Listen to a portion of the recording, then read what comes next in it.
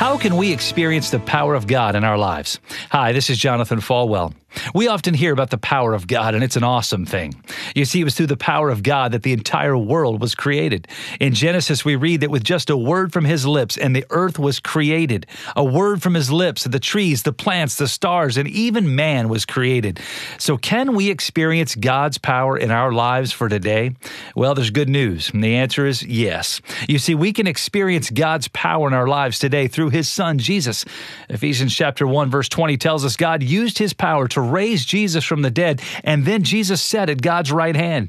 And God gave Jesus power over everything that exists, over every ruler, over every situation, over every authority, over everything. So we can experience the power of God today through His Son, Jesus Christ.